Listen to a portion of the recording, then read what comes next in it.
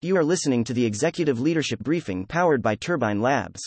U.S. to spend $68 million to buy Ukraine grain as ship traffic increases, August 17, 2022. Let's get into today's top stories. President Joe Biden signed the $430 billion Inflation Reduction Act into law Tuesday, widely seen as the biggest climate package in U.S. history. The bill's $369 billion investment in climate and energy is designed to cut domestic greenhouse gas emissions and combat high inflation and prescription drug prices. The policies were praised by supporters who said the investment could create 1,000 new companies in the clean energy space. The bill comes as a new report revealed how dangerously high temperatures could increase over the next 30 years, pushing more than 8.1 million U.S. residents in 50 counties towards a heat index above 125 degrees. Americans' retail spending remained steady in July compared to a month prior as shoppers saved from falling gasoline prices but boosted spending in the retail sector. Walmart and Home Depot reported stronger revenue in the recent quarter, signaling that Americans are still spending but are paying more for fewer products as they mitigate the effects of inflation. Stock futures saw a 5-day gain streak Tuesday propelled by better-than-expected earnings from the retail giants, but the streak ended Wednesday after Target reported quarterly earnings that were much weaker than expected. Walmart's CEO said even wealthier families are penny-pinching as inflation drives up the price of groceries. The U.S. Agency for International Development said it will spend upwards of $68 million to purchase and ship grain from Ukraine, signaling the start of a July agreement to allow for renewed shipments from Ukraine's Black Sea ports. The decision is the largest export deal since Russia's invasion. Ukraine's grain exports have fallen 46% year-over-year so far in the season, with Ukraine managing to export only 2.7 million tons of the crops so far. Last year, Ukraine exported 48.5 million tons.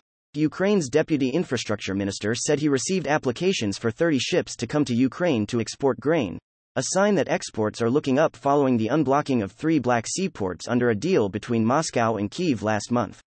Roughly $3.4 trillion has been erased from 401ks and IRAs in the first half of 2022 as a pandemic, war in Europe, high inflation, recession fears and a fast rate hiking cycle ravaged through the economy.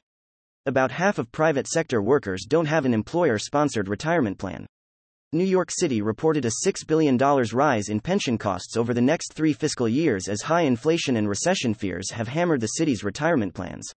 Americans have withdrawn around $617 from their savings accounts since the beginning of the year to cover everyday costs like groceries and gas bills. As the baby boomer generation retires, things are expected to get worse, with the number of Americans aged 65 and over set to increase to 73 million by 2030, composing about 21% of the population.